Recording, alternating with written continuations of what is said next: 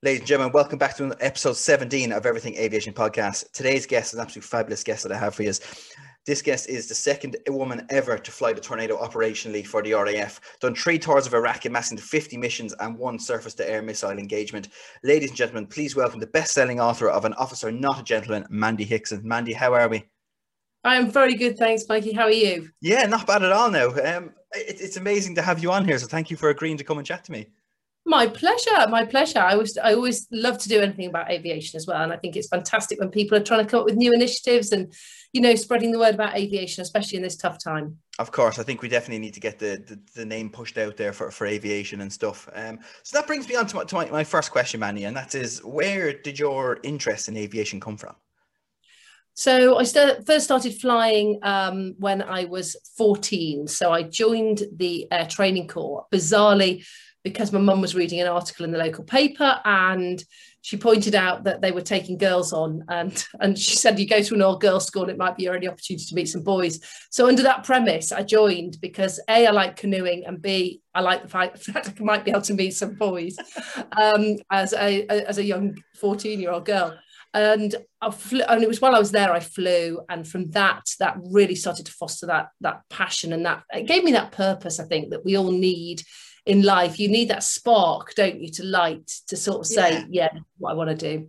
And I think there's a feeling of feeling part of something. And the one thing I felt about, I remember when I left school and all of a sudden there was this like empty void, and it was like, oh, that's it then. I don't feel part of anything. And I think that I'm a CI myself for 172 Squadron in Hayward Heath, and you can see some of the kids there, they absolutely love it and have that feeling of part of something that they take pride in. I think we all like to be part of something, whether on whatever level that is, be it part of a tennis club, for example, you know.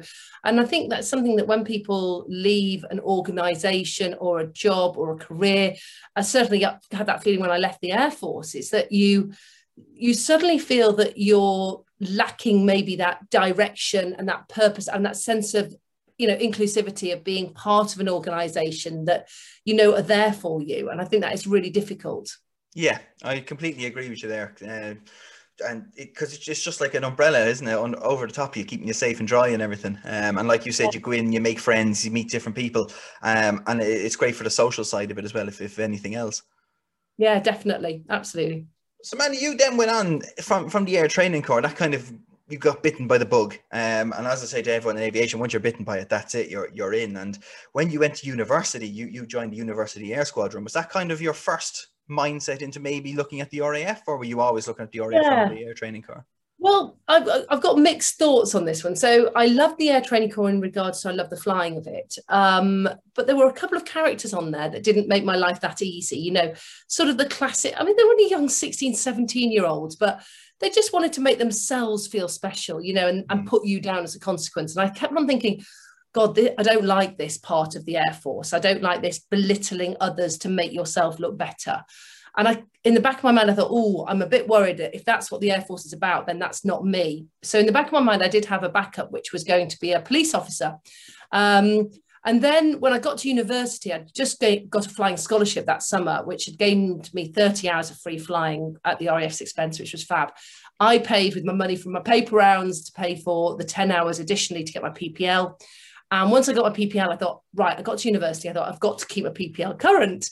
Well, I'm a student. I haven't got any money to do that. So I'll join the University Air Squadron because A, I want to fly. B, this is in the back of my mind. I do quite fancy a career in the Air Force, but I'm still set on the police and, you know, running parallel.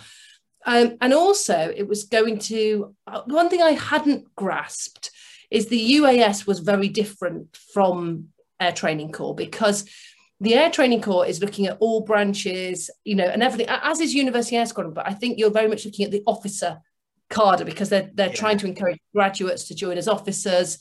And so you stay in an officer's mess when you go to different camps, you know, and when you go to fly, you know, you stay in the officer's mess.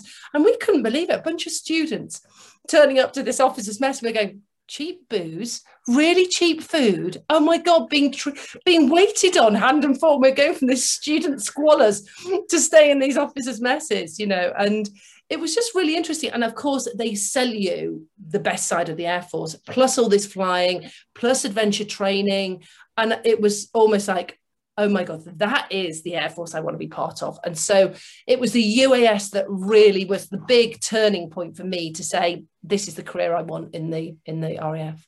That's amazing. And even during your time to the UAS, they put you into an aerobatic competition, which you went and wiped the floor with everybody else in. Can you tell us a bit about that? Oh, I feel a bit, no, I'm a bit more humble than that, to be honest. No, I was quite lucky. I mean, so you have these annual competitions with different university air squadrons. So ours was against East Midlands, Oxford and Cambridge. There are now 4.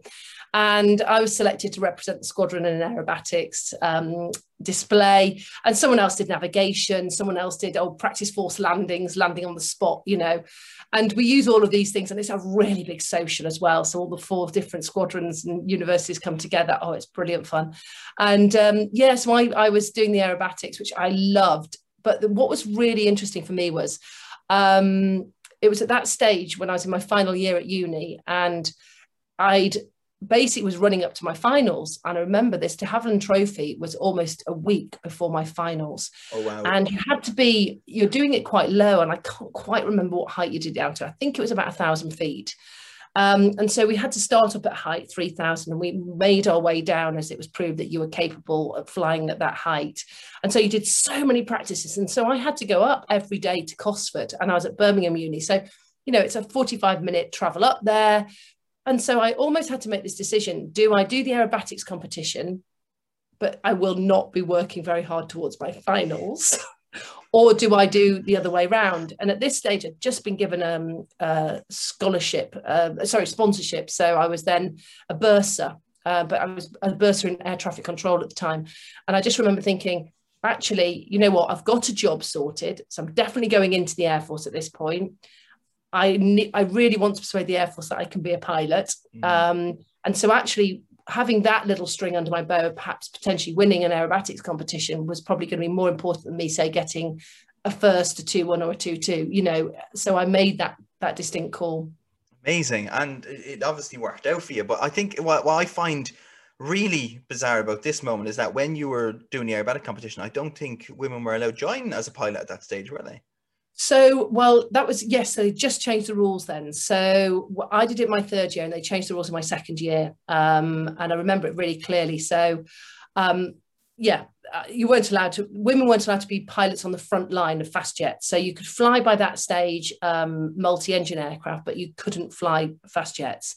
And that's what I had my heart set on. And I remember the boss walking into the bar, and there were 3 girls there, and he said, "Girls, it's your lucky day. The Air Force has finally opened the doors to women on the front." And we were like, yes, it was so exciting. Yeah, we all applied.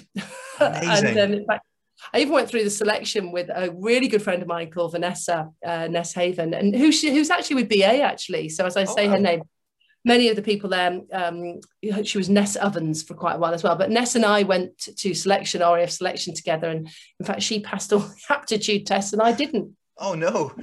Like a groundbreaking thing, because I think it mainly because of you, they looked into the tests a bit more and realized that they weren't geared for women. Yeah. So in fact, it was really interesting. So when Ness and I went through all the tests, I had passed already for a scholarship, but you had to get it up to the next level, I think, to join as a pilot. I passed really high scores for navigator, but I didn't pass at the required level for pilot. And yet I'd been flying on the squadron, and I proved myself, and I was, you know, a pretty capable pilot by now. And when I came back, I found out that I'd sort of got my head around and thought, right, okay, you're going to be a NAVMANS, you know, at least you're airborne still, at least you've got that. And then we got this letter, and my boss gave it to me. I can remember really clearly sitting in his office. It was a really monumental point. I opened this letter, and it said, "You've been offered a bursary for air traffic control." And I thought, oh my God, I got my head around NAV, but I didn't want to be an air trafficker. I wanted to be in the air. And I thought, I don't know what to do. And he said, "Mans, this maybe gives us fuel, though, for the case of maybe these aptitude tests, because you failed them, you know, actually aren't designed for women," because at the stage only just opened the doors to women, and they couldn't believe how many women were failing the tests. Yeah. And so in the end, with a lot of work from him, he escalated it up through the ranks, and he basically got, you know, air vice marshals involved, and I wrote lots and lots of letters. And I did join the Air Force, though, as an air traffic controller. But I continued to make my case with this double-pronged attack from him and myself. And it was really interesting because it was Ness that was doing her degree at Coventry, and she used her dissertation to look at aircrew selection. Oh, wow. And she went back to Cranwell and they said, yeah, we have this test case going through the system at the moment, which was me. And they said, basically, we took her on as a test case because when you look at the distribution curve for men, it was a classic bell curve, but for women it was the majority failed the test, but when they did pass them, they passed it to an incredibly high standard. And they said that we don't understand why we're getting this really different distribution curve. And this is when they said, well, maybe there's unconscious bias within the test, maybe we need to look at our testing, because they'd never had, it wasn't that they were, you know, being blind to this, it was just the fact that they'd never had women on board. So yeah, no one had ever gone through the system. And so, yeah, they did. And they were really, really proactive. They looked at it. They got psychologists involved. And I always get asked this question, and what did they actually change? And the answer is they did change the test, but I don't know what changed. But we do see a more equal footing of men and women that pass now. Oh, wow. Because I know you were in officer training before you found out that you were going to be streamed as a pilot. Was there any time, like during that training, where you were thinking there might be a possibility where they're not going to stream me as a pilot and I might actually be air traffic control? Was there a point where you were thinking I might not continue on with the training at all? I don't know. No, I honestly think I must have been very, very either naive or a bit stupid. But I had absolute, and it sounds ridiculous saying this because I'm almost embarrassed to say this now, but I look back and I think, no, I honestly, when people said to me, oh, and what branch are you? I'd say, well, I'm air traffic, but I am going to become a pilot. I'm just waiting to hear. I'm just waiting. I've taken on this entire Royal Air Force and I'm just waiting to hear that they've changed their minds. You know, and I think, my God, I wouldn't recommend anyone doing that now, you know, because the chances are they probably wouldn't. And so they've got so many people that are, you know, applying to join. Why wouldn't you just take the best of the best? And it was just sort of like, oh my God, so no, I was just waiting. Just blindly waiting. I love that though. It's like I heard a thing recently and I quite like it. And it's confidence is like a muscle. You either use it or you lose it. And I love that about you. You were confident the whole time. Like I'm going to be flying one of them planes. That's going to be me. I think it's mad. Honestly, I think it's mad looking back. But I always love that one. That confidence is like a muscle. You've got to use it. And I think when I left the Air Force, actually, I set up a company called Inspiring Women for Work. And that was one of the strap lines, was about confidence being a muscle. And actually, if you've been out of the workforce for some time, and we're going to see that it's a big problem now, I think, coming in after COVID, is that people will have lost their confidence massively because we just haven't been doing it. So it's going to be the equivalent of people coming back after maternity leave, having had that sort of enforced 9 months, a year off, and not using their brains in the same way, and then coming back and going, I don't think I can do it. You know, I don't. And so there's going to be a lot of self-doubt going on, I think. I was chatting to a mate of mine actually recently, and they're cabin crew at BA, and they were saying that we were talking about skill fade because there's safety checks and stuff like that can fade out. But we were also thinking small talk and problem solving is also a skill that I think is going to fade, and it's one of my kind of worries when we get back on board that it's going to be one of them. If someone's going to ask me a question, I'm going to I'm not quite sure. Whereas 12 months ago, I'd have been able to nail it on the head. I think that's a really, really good point. So when you look at all the CRM aspects, you know, that we do all the training in our CRM within aviation, and I think so much of that is around like communication skills and how do we work well together. And you're in the patter, aren't you? You know, whether you're front end, back end, wherever you are on the ground, it doesn't matter what role you're in. You're used to how things go, how we respond, and then actually going, oh my gosh, I need to remember how I speak to people. It's not just not been up to much, no.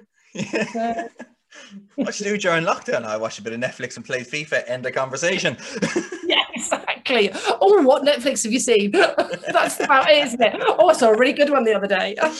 There's proper life choices right there. Yeah, exactly. Classics. So, Mandy, how did you feel when they came to you and said you were going to be streamed as a pilot? Oh my God, I was blown away. I remember opening this letter and it was just in the classic RAF brown envelopes with a stamp, you know, not even a stamp, it has the official sort of like whatever it is, went through the franking machine. And I just remember I was going off to do a PT session and you know, you're all in your kit and I just thought, oh, a letter. And I grabbed it, it was like, oh my God, I've bloody done it. And it just said, Dear Flying Officer Wells, the RAF would like to offer you a branch chaser pilot. I was like, I couldn't believe it. Honestly, I was like on cloud nine. And it happened actually quite early in the officer training. I think I was about a month and a half, maybe 2 months in. So it wasn't sort of like I had the whole time of waiting. And so, I mean, literally, I sort of ran to this like not personal training, but this PT session. And I was like, oh my God, I've got pilot. And they were like, I never thought you would. I always thought it was just bullshit, you know. So it was quite funny. That's brilliant. And then, so you've gone through that, you've passed your officer training, and then you had quite a special pass out parade, because I think your granddad was the guest of honor. Oh, it was so lovely. So my grandpa was a Second World War pilot in the Air Force. And so, yeah, I mean, when you asked me at the start how I got into it, I mean, one of the things was that we used to always visit every holiday. And he was a very, very proud, quite personal man. But every now and then he would drip feed these stories. And he told me this incredible story about him flying in South Africa, and they were flying either Harvard's or Oxford. I can't remember what type it was. And he decided, because he was a bit of a rogue, you know, just to roll it inverted and see how it flew. Well, the answer was not very well, because basically there was no like inverted oil system or anything like that. So all the oil just fell out of the aircraft, and the engine stopped, and he was like over the African plains.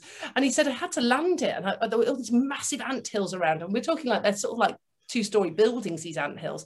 So he lands it and it's careering down. And then he was like, Mayday, Mayday, Mayday. I've had a small engine problem. This is my location. They sent someone out, and the only way they could get to them was in another aeroplane. And he said, they brought this aeroplane down, and again, it took the same landing as he had done, careering around these anthills. Bloke gets out, opens the cowling and went, sir, have you been flying inverted? My grandpa was like, absolutely not. No, I have no idea. Just obviously, he said, well, it's interesting that all the oil's on the top of the cowling. And so basically filled it up with oil. Oh, it seems to be working again. Miracle. Turned it round, took off. And I had to do this on the way off again. Oh my God. So I grew up with these stories. So I could not believe the timing was unbelievable. His 90th birthday was on my wings parade, 6th of April, 1995. Oh my God, it was wonderful. And I said this to my supervisors, you know, to the guys, and I said, oh, it's my grandpa's 90th birthday. And said, right, well, we need to get him as the guest of honor. Oh, I've got a beautiful photo. Yeah. And it was so lovely having him and my granny there as well. And I think he'd had 2 daughters, and they both had 2 daughters. And I think he looked at this harem of women in his life and thought, well, no one will ever be following in my footsteps. So what a lovely moment for him to see that. That's amazing. And it's so cool as well that you received your commission off of him, basically. That's really, really cool. So how did you find pilot training coming off of that? Yeah, it's interesting really, because I think when you're there, it's just exciting. You know, on my intake of officer training, I think we had about 40 pilots, because it's always the way. There's got different intakes that they take throughout the year. And I think there's one around August, then there's one in October, then there's one in sort of January and one in February. So there used to be 4 intakes. And this October one was full of University Air Squadron people who had finished in the summer, wanted to have a big summer holiday off, and then wanted to join in the October. So it was just full of us all. And so it was almost like I felt so sorry for all the ex-airmen that were there, that were all like a lot more sensible. We've been through this. We don't need a whole bunch of these ignorant young puppies of these UAS students going, no, we know it all, we've been at University Air Squadron. Of course, you know nothing. So actually there were about 40 pilots, which is really high, but that was always the case for that August intake. And so got to know those guys really well. And then each of the stages of flying training, so elementary flight, after officer training, we ended up holding for quite a long time in different roles. But I ended up holding at Barkston Heath, which was where elementary flying training took place. So got to know all the staff, got to see all the courses in front. I got to fly loads as well, which was great, because at the time they decided that anyone from University Air Squadron that had a certain amount of flying hours wouldn't do elementary flying training. They would just put us straight onto Tucanos. Oh, wow. Which was, we wouldn't have then flown, if you think, you know, we haven't flown the whole summer, then we haven't flown for the whole year of officer training, and now we've held for another 6 months. We won't have flown for 2 years, and then we're going to get straight into a Tucano. And so then they went, oh, actually, we're going to send you all on a really short course. So rather than doing 60 hours, I think we did 40 or something like that. But that's after I'd held for a year by the time I ended up doing that. But each of the flying training courses is brilliant because you're with your gang, you're with your like brothers in arms, really close-knit groups. I think we went from like 20 on the first elementary flying training course. Basic was then 12 and then down to 8. You know, you're getting smaller on each course as you're going through. Yeah, it was challenging, but I loved it. I did love it. And, you know, and I really enjoyed the whole camaraderie of it. That's brilliant. I read in your book, actually, which is quite funny, that you used a hawk once or twice to pop home at the weekends. I know. I mean, there was a little bit more to it than that. We didn't just like hijack a hawk, but basically to increase your awareness of landing away and your knowledge of basically how to take a hawk away. No, there was a guy, I lived down in Winchester, or my partner, now my husband, lived in Winchester. And Anglesey is really not very close to that. So it's sort of about a 6-hour journey. And after a really intense flying training week, getting in a car at 5, 6 o'clock and getting in at midnight and then leaving at lunchtime on Sunday, you know, you've really got a day and a half. It was knackering.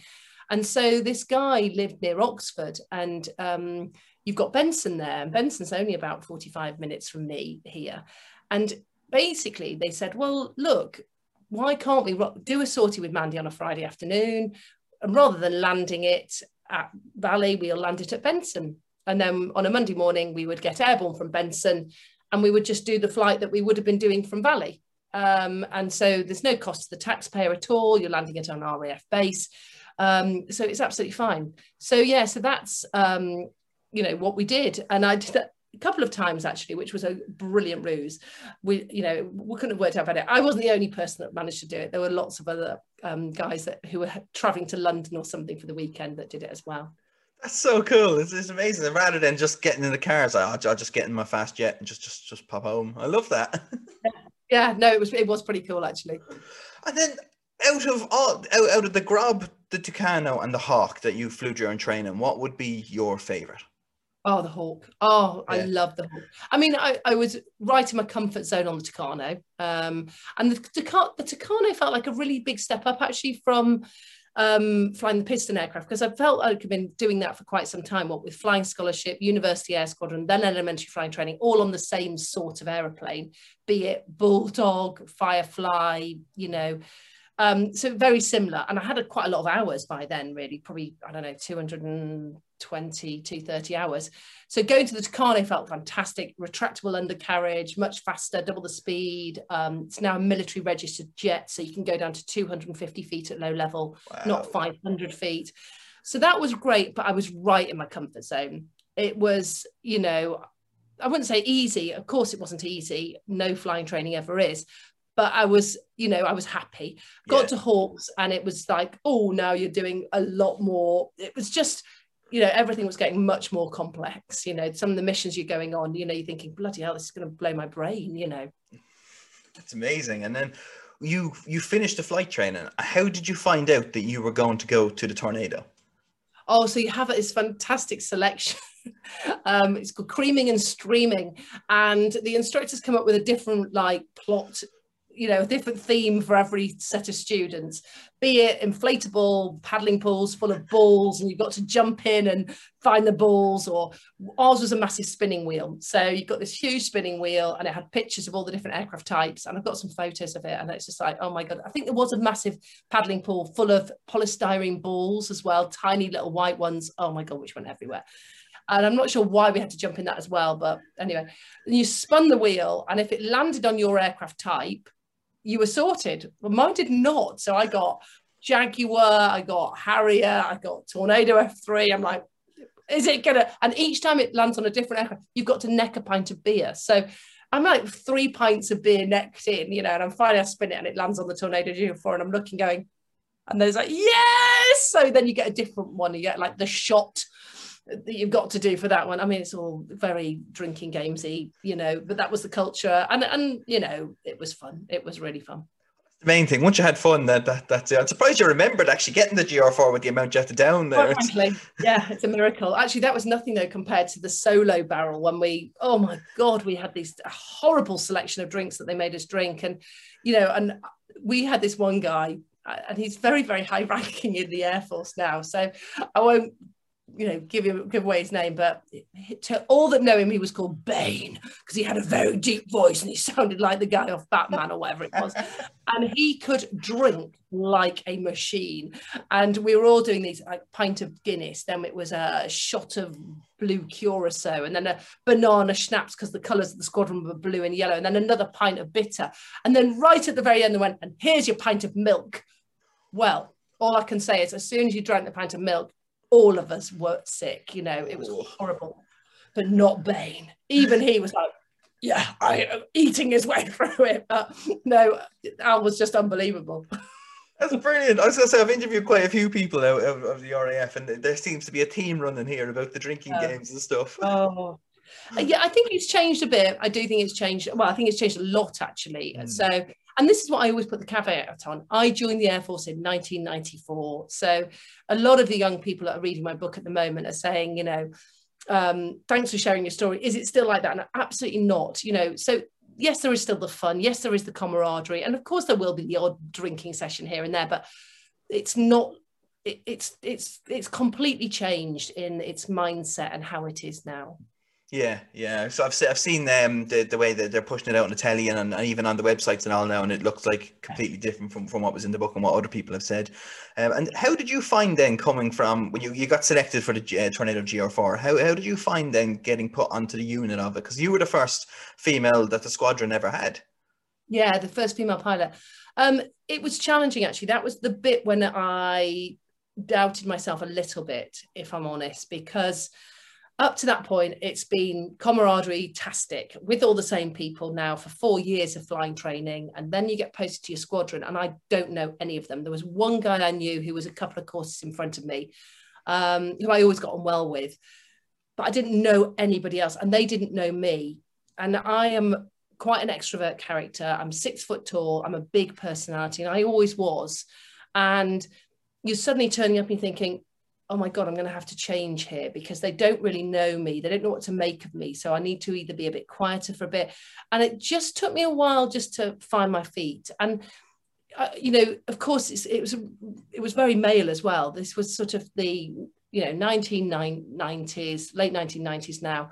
It was still very alpha male. And again, that has changed as well. We've seen different personalities. I saw that change in my time in the Air Force as well. But I think when I first got there, it was sort of, the eat glass frontline flying. Things like screensavers were naked women. Again, not a massive problem. I never had a female toilet to wee in. It was a joint one, Wow. But again, I know it sounds ridiculous. It wasn't a massive problem. I didn't see this as being an issue. I think I was quite thick-skinned about it.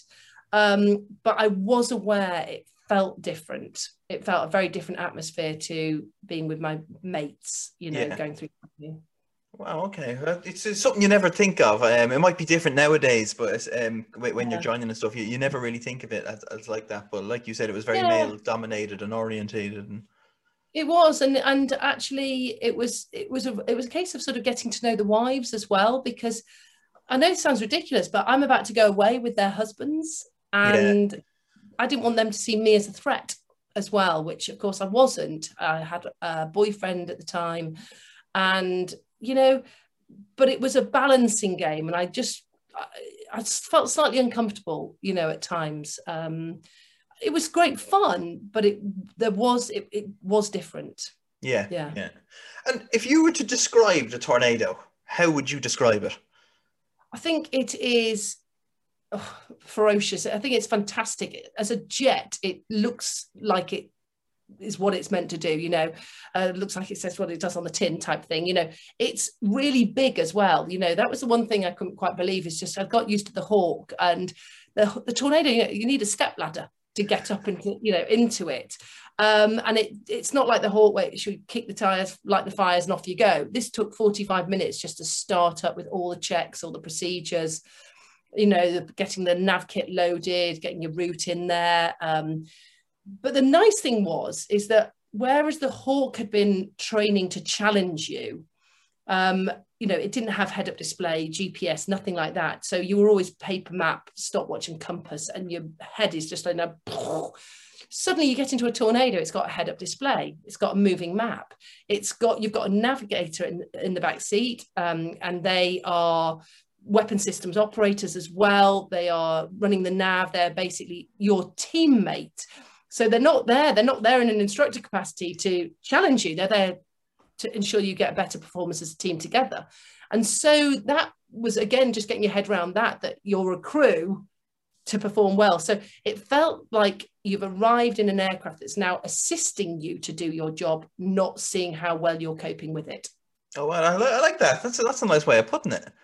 Yeah, absolutely. And I think a little bit like, say, you know, all the different systems they are, like on Airbus or Boeing or whichever, you know, your aircraft type of choices, you know, it's been designed to be user friendly. And that's how it felt for the Tornado compared to what we've been flying on the Hawk. That's so no, brilliant. It's an incredibly powerful jet as well. It's just brilliant. I've never seen one up close, seen them in the museum. I've never seen one actually flying and stuff. They were retired before I moved over to the UK to have a look at all things aviation. And it just seemed, I was, like you said, I was really surprised at the pure size of this aircraft. Yeah. Even the Hawk now, when I see it, like the C2, I think, geez, that's quite big compared to what I had in my head. Yeah, absolutely. And I mean, when you stand close to it and it's lighting its burners, I mean, the sheer force that is generated when it, you know, you light the burners on this thing was just fantastic. I mean, you're thrust back. I think you get about 2G of lateral acceleration, you know. Oh, wow. So it's brilliant. That's amazing. And then you got to do, before you got deployed and all, you got to go to Red Flag over in the States. What was that like? Oh my God, Red Flag is brilliant. I mean, it really is one of the best exercises that is put on in the world. The philosophy is that you're sort of going to train harder than you're ever going to have to fight for real. So they're pushing you all the time. So you do really complex exercises out there, which can change. So we did a night Red Flag as well. So they were doing a lot of night missions, dropping live ammunition. Oh, they've got a whole load of different dummy, but with all the sort of surface-to-air missile emissions that you're getting from it, so that you're getting all the radar emissions that are coming through onto your radar homing and warning receiver, the RHWR. So actually it feels like you're in a real war zone. Plus you have all the American pilots that are trying to shoot at you as well. So I didn't have enough hours to participate in the first Red Flag that I was there, but I then did in future ones. Wow, that's so cool. And then did that stand good stead to you when you got out to Iraq and all that? Yeah, it did, because actually, if you've never trained with the Americans, for example, then suddenly you're in a war zone and you're flying with them and you're using the same language, but at the same time, there are loads of differences in the language. And so, you know, just different turns of phrase that we use, the different protocol, just understanding sort of how the Americans work is really, really important, because, I mean, let's be honest, we're always going to be working together in a coalition these days. And, you know, we were mounting enormous missions over in Iraq, and, you know, and they were bringing aircraft from 4 different countries as well, from, you know, Bahrain, from Saudi, from Kuwait, and you would all be coming together on this one mission. So again, understanding how to work together was really, really important. And that's why things like, although it is costly to do it, that's why the training is absolutely essential, because you don't want to just take someone that's just been flying around Scotland and then go, by the way, you're off to Iraq, and by the way, now you're on an 80 aircraft mission and you've never been exposed to that before. Wow. And I think as well, it's probably a contributing factor, but then the aircraft performance in the heat, rather than as well, like you said, in Scotland, where it's quite cool. You're now going out to the desert where it's plus 40, and the aircraft performance is going to be different. Absolutely. And of course, that wasn't something that, you know, I was thinking about, but the difference of operating hot and high is hugely, you know, not even comparable to a cold winter's day in Scotland. And so the performance of the jet does change massively. And so, yeah, it was great to do that and fly over that. And also the Arizona desert that you're flying in replicated the Gulf that we were flying in at the time over Iraq. Yeah. Brilliant. And then so staying with Iraq, your first mission when you got there, that was a bombing run, wasn't it? I know, it was really, I remember the guy who was leading the mission. He called us all in, he briefed us, and he said, your eyes, Mandy, just went like saucers, you know, you look like a rabbit in the spotlight. And you sat there just going, because up to that point, everyone had just been doing reconnaissance, and that was our primary role out there, reconnaissance. And you know, that's all anyone was doing. And so they were like, oh yeah, you're on today, Mandy. And I was like, okay, great. Yeah. You know, quite excited, a bit nervous. Oh, and it's a bombing mission. Oh my God, right, okay. Which sounds a little bit mad to be surprised by that, but we hadn't been doing many. That was the whole point. If everyone had just been doing bombing missions the whole time, of course, it wouldn't have been unusual, but it was unusual for that to be my first trip out there, yeah. That's so cool. And was there a time during it where, you know, you're armed to the teeth, you're sitting there, you're cool, you're in your fast jet with your nav over Iraq? Is there a time you're sitting there thinking, we bad? Well, you're not cool because you're boiling hot. So the really funny thing there is you've got all of the kit on, and you've even got your thermals because you have to wear them for the flame retardant aspects of the fact you don't want to boil inside the flight suit if there's a fire of some sort. So you've got your thermals on. So, and on the ground, because of the cooling systems for the Tornado at the time, all the cooling is diverted to the avionics to keep them cool. They don't seem to be worrying about that soft pink person that's sitting there. That was they did do an amendment, a modification to it after that. But at the time, you'd be like sitting there, absolutely. I mean, I think I weighed myself once. I've lost 3 pounds in weight just from sweating in thing. And if you then, once you got airborne, the aircon kicked in. It was like, oh, thank God, because you've been sitting in a greenhouse as well with the heat burning on top of you. It's like 48 degrees one day. Oh my God. So I don't know why. No, I mean, interestingly, all that was ever going through my mind when I was flying was, don't let your team down. Don't mess up. Don't mess up. Be good, you know. So no, I was never really like, oh, I'm the dog's knob type person. I've never been that sort of person. That's fair enough. That's a mate of mine actually asked me to ask you as well. They found out like you were doing all these missions. How do you wee in a Tornado? With difficulty is all I'm going to say. Yeah, no, it is really challenging. So the guys have a small pee bag that they can wee into, but a woman, there was no system for them to do it at the time. So no, it was really, really challenging. Yeah, and I had a few incidents, you know, over the border, which were rather uncomfortable. One which led to a kidney infection because I held a wee for about 4.5, 5 hours. Yeah, and yeah, it wasn't good. It wasn't good. Oh, I can imagine. That's horrible. Yeah. So yeah, they've tried different things, and the trials are still ongoing. The Shiwi wasn't around at the time, but yeah, that would have been helpful. Very handy. Yeah. Just going back then to your Tornado training, you spent some time out. You had quite a scary experience out in Canada, where your nav was looking at maybe ejecting. Yeah, that was probably the closest call I've probably had, actually. Well, certainly on the ground, and because it happens in a slower time, you have more time to reflect on it as it's happening. I mean, it's a classic CRM holes in the Swiss cheese model. You know, if you've done your CRM training, any of the aviation world out there, you know, you'll hear about James Reason's Swiss cheese model. And it was like every literal hole had aligned. We were doing air combat. We were running low on fuel. We pushed the limits legally. There was really huge thunderstorms going through, and yeah, everything. And when I then came in to do my approach, we were aware that we really needed to land off this approach because actually we were pretty much on fuel minimums. I mean, out there, your nearest div is hundreds of miles away in like Halifax, and we were using the second runway at Goose as a secondary runway, you know, that we could use as well for a sort of div as well.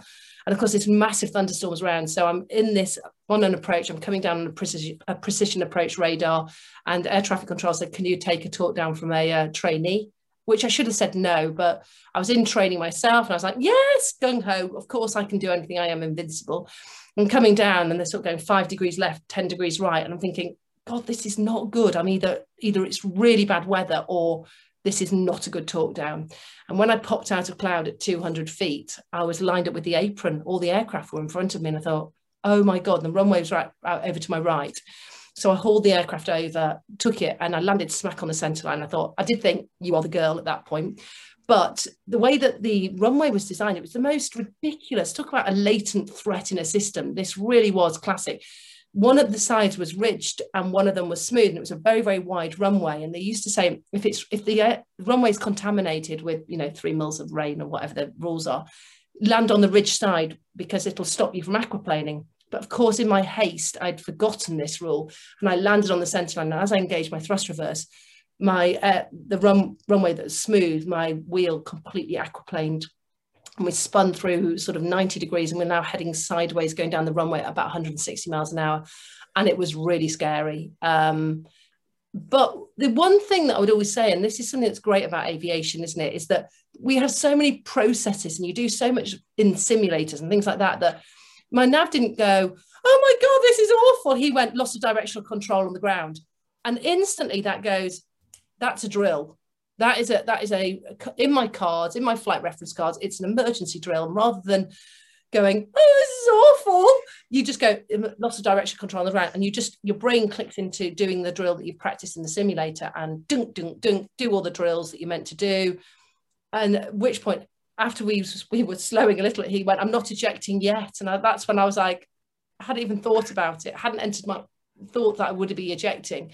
And then I thought, oh my God, should I be ejecting? Should I be ejecting? I don't know, should I be ejecting? And then I've got this dialogue. And then we came to a standstill, and we were lined up with the departure lane for the runway, the exit.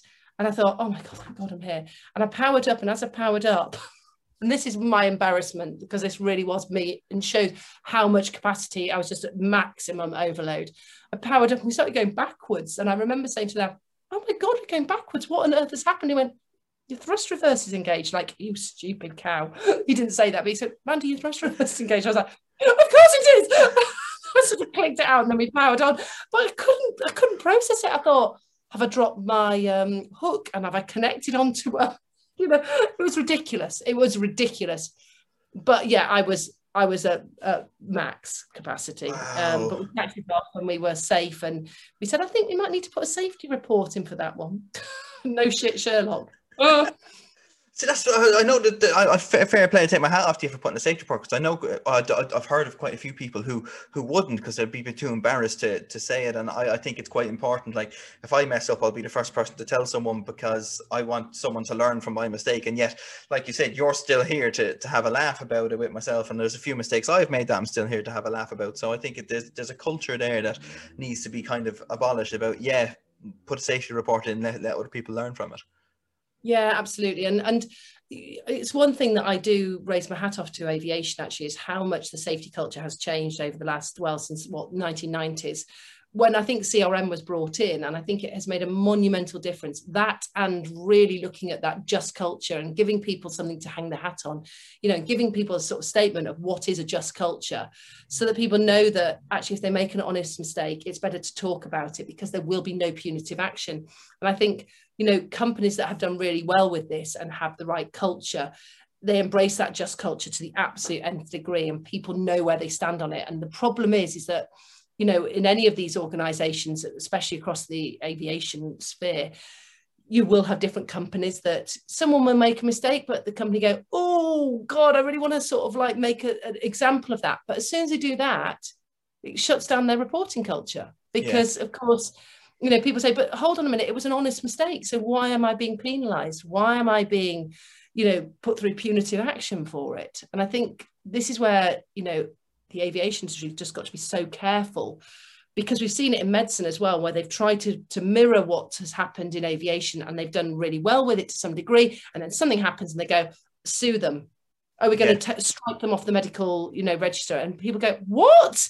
It was an honest mistake. And they go, yeah, but someone has to pay the price. And they go, no. And of course, then it's so short-sighted, because then, of course, all the reporting shuts down, and you don't find out what's actually happening in the world, in your business. And then you have nothing to base your data on, and nothing to base all your risk-based decisions on.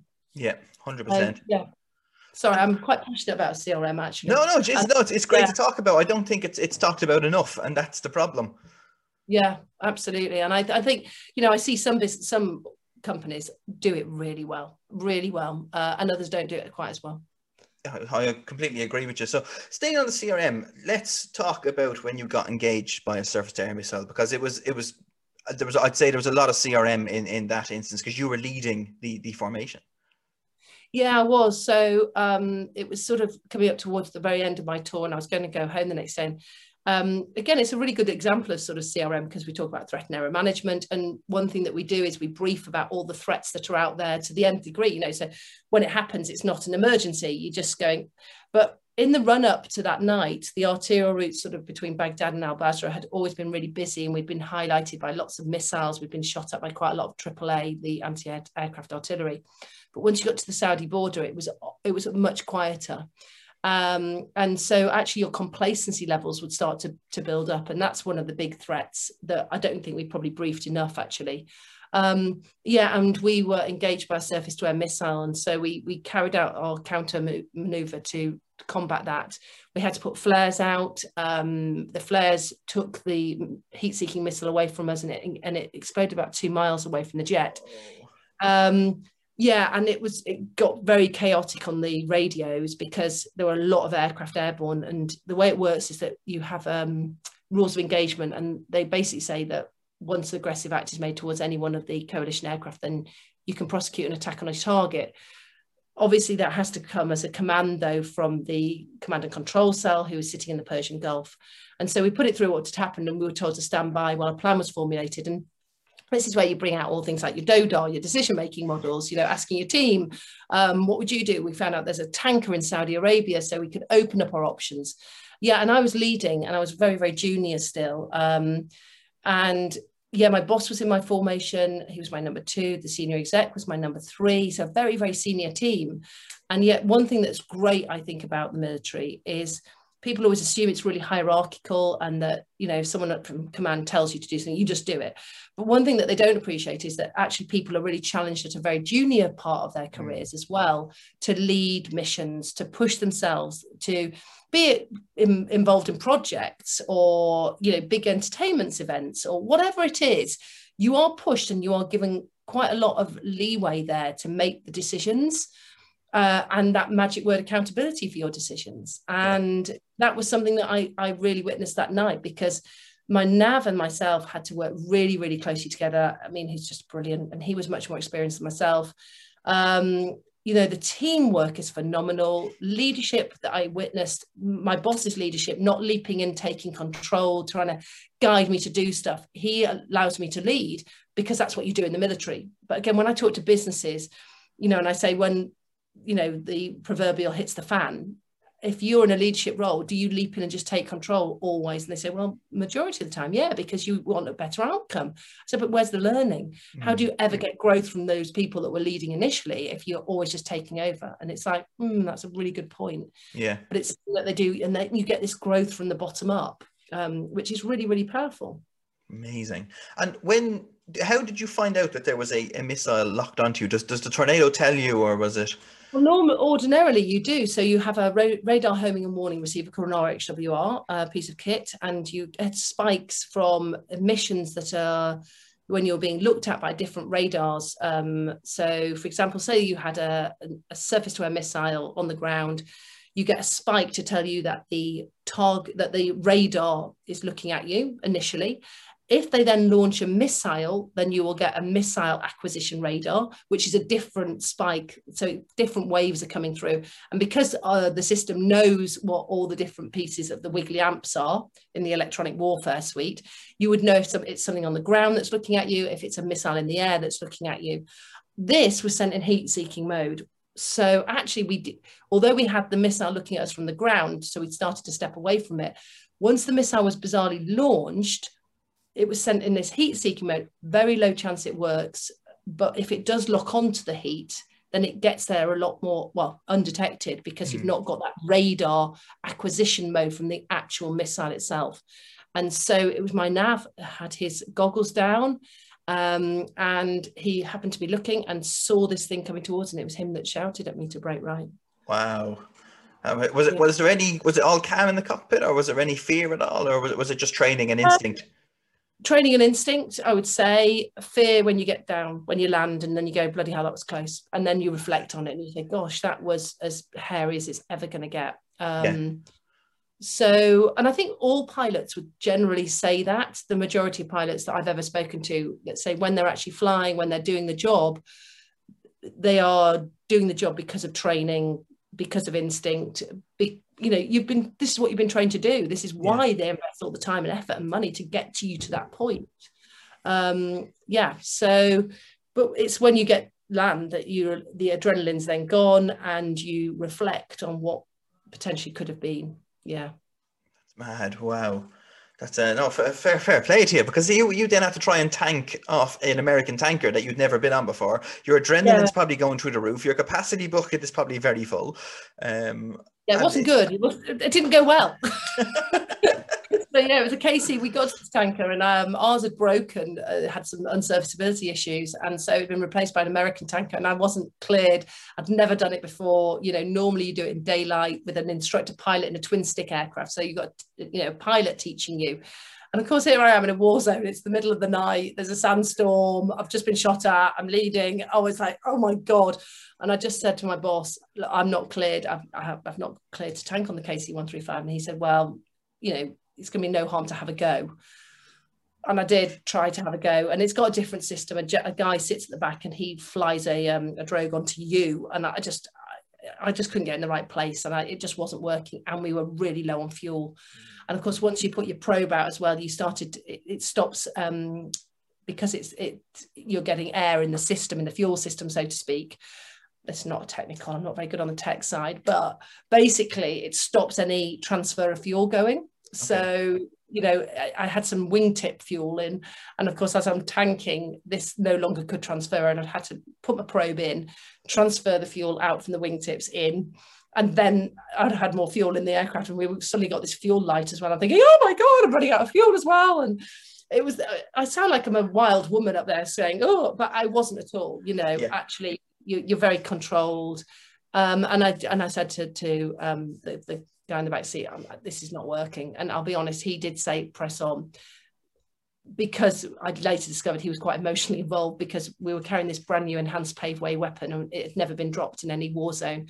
Oh, wow. And he'd been part of the trials team, and he was desperate to be one of the first people to drop this bomb in anger after all the trials he'd done on it, to see how it worked really as well. And of course now I couldn't tank, so he was keen to carry on.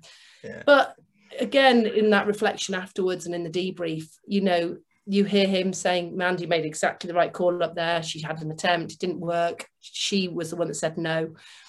And he said, and it makes you realize that, it's not good to try and make good decisions when there's a bit of emotion involved. It's better to try and remove that emotion. Yeah, 100%. And let's fast forward a bit now to your life outside the RAF, because you've left the RAF, you've put pen to paper, you've written a fantastic book. We've actually got a copy of it here. An Officer, Not a Gentleman. Hey! And I have to say, it's a book that I really struggled to put down. I ended up just carrying it around the house in case I got like 5 minutes spare where I could just sit down and read it. Bless you. How are you finding a life outside? Was it hard to adjust and what you're doing now as well? Yeah, so it was interesting actually. So I left 10 years ago this month. In fact, I was just about to put out a blog myself actually, because I've just been really reflecting over the last 10 years. And I've been talking a lot at the moment about choosing your flight path. And, I think so often we end up on a certain track and we assume that that's the way we've got to go. And for a pilot, you've been in the Air Force, you sort of assume that when you leave, you'll probably go into the airlines and that's your skill. And that's what I did. I did all my commercial pilot's license. So I got my ATPL, which was bloody hard. I mean, it's so hard. I mean, I found it hard to do. And I had, 16 years of experience of flying under my belt. And I had to do all 14 ground school exams because the Tornado did not get classed as a twin engine aircraft because the engines were not far enough apart for asymmetric reasons. So they basically said, you've not got enough hours on a twin engine aircraft, so you're going to have to do the whole license. I was like, oh my God. So I had to do all 14 ground school exams. And I just thought, God, young cadets that are coming in, I've raised my hat to you because it is tough. It's tougher than my degree I did by a long shot. And so, I'm so pleased to hear that, it is being made into a degree and there are, all the different courses and things like that, because it should do. So I did that when I left, and then I was at a dinner party and I was telling that story about being shot at in Iraq, and someone said, oh my God, that would be brilliant for an event I've got going on. We often get a speaker in and they close the event, and it's to insurance CEOs at this Brocket Hall in Hertfordshire, a really nice stately home. Would you consider speaking? And I thought, Yeah, why not? I mean, I didn't even know that was a thing. I'd never heard of a keynote speaker. I've never heard of motivation, quite frankly, like not in that context. And so and they said, oh, we'll pay you. And I thought, oh my gosh, you get paid for telling your own stories. I thought, oh, this is my dream job. You know, I could just talk the whole time. And so I went along and I had it all on cards and I did this speech. And I was like, and then we got shot at by a missile. And there I was like, it was terrible, but the story was great, but my performance and delivery was crap. And so it made me go, God. And the woman said to me, Mandy, when you told it at the dinner party, it was like, why don't you, it's your story. Why do you need cards? And I went, because I don't want to miss anything out. And they went, but they won't know if you missed anything out. I thought, oh my God, it was like a revelation. And so never used cards again since, never have done in any speech I've ever delivered. And it ended up opening an entirely different world. From there, I ended up saying, and this goes to the confidence, fake it till you make it. People said to me, what do you do? And I said, oh, I'm a motivational speaker. And they said, oh, that's fantastic. How did you end up doing that? And I went, well, I was a pilot in the Air Force and I'd only done 120 minutes and not even very well. And so I was there at Ski Shines going, yeah, that's what I do. And they were like, oh, well, I run, I'm a law firm in London. We're after speakers. Can you come and do us? I was like, absolutely. That was my next gig. And so I'm at Blackfriars Bridge on this in wonderful law offices speaking to Nick Clegg's wife, you know, Miriam Gonzalez. And she had just set up this big charity called Inspiring the Future. And she said, Mandy, oh my God, will you be part of it? And so I was involved in the launch event, and it was about getting women to go into schools as role models to encourage girls particularly to think about careers in other areas that they wouldn't have perhaps thought of. And I know that we've been trying to do a lot on women in aviation, trying to get, you know, the mindset of really young kids, you know, STEM right into those early learning years. And so I got involved in that charity. The speaking business started to go through the roof, which is great. And over the last 10 years, it's grown year on year. And then, of course, COVID hit and the events industry died, as did aviation.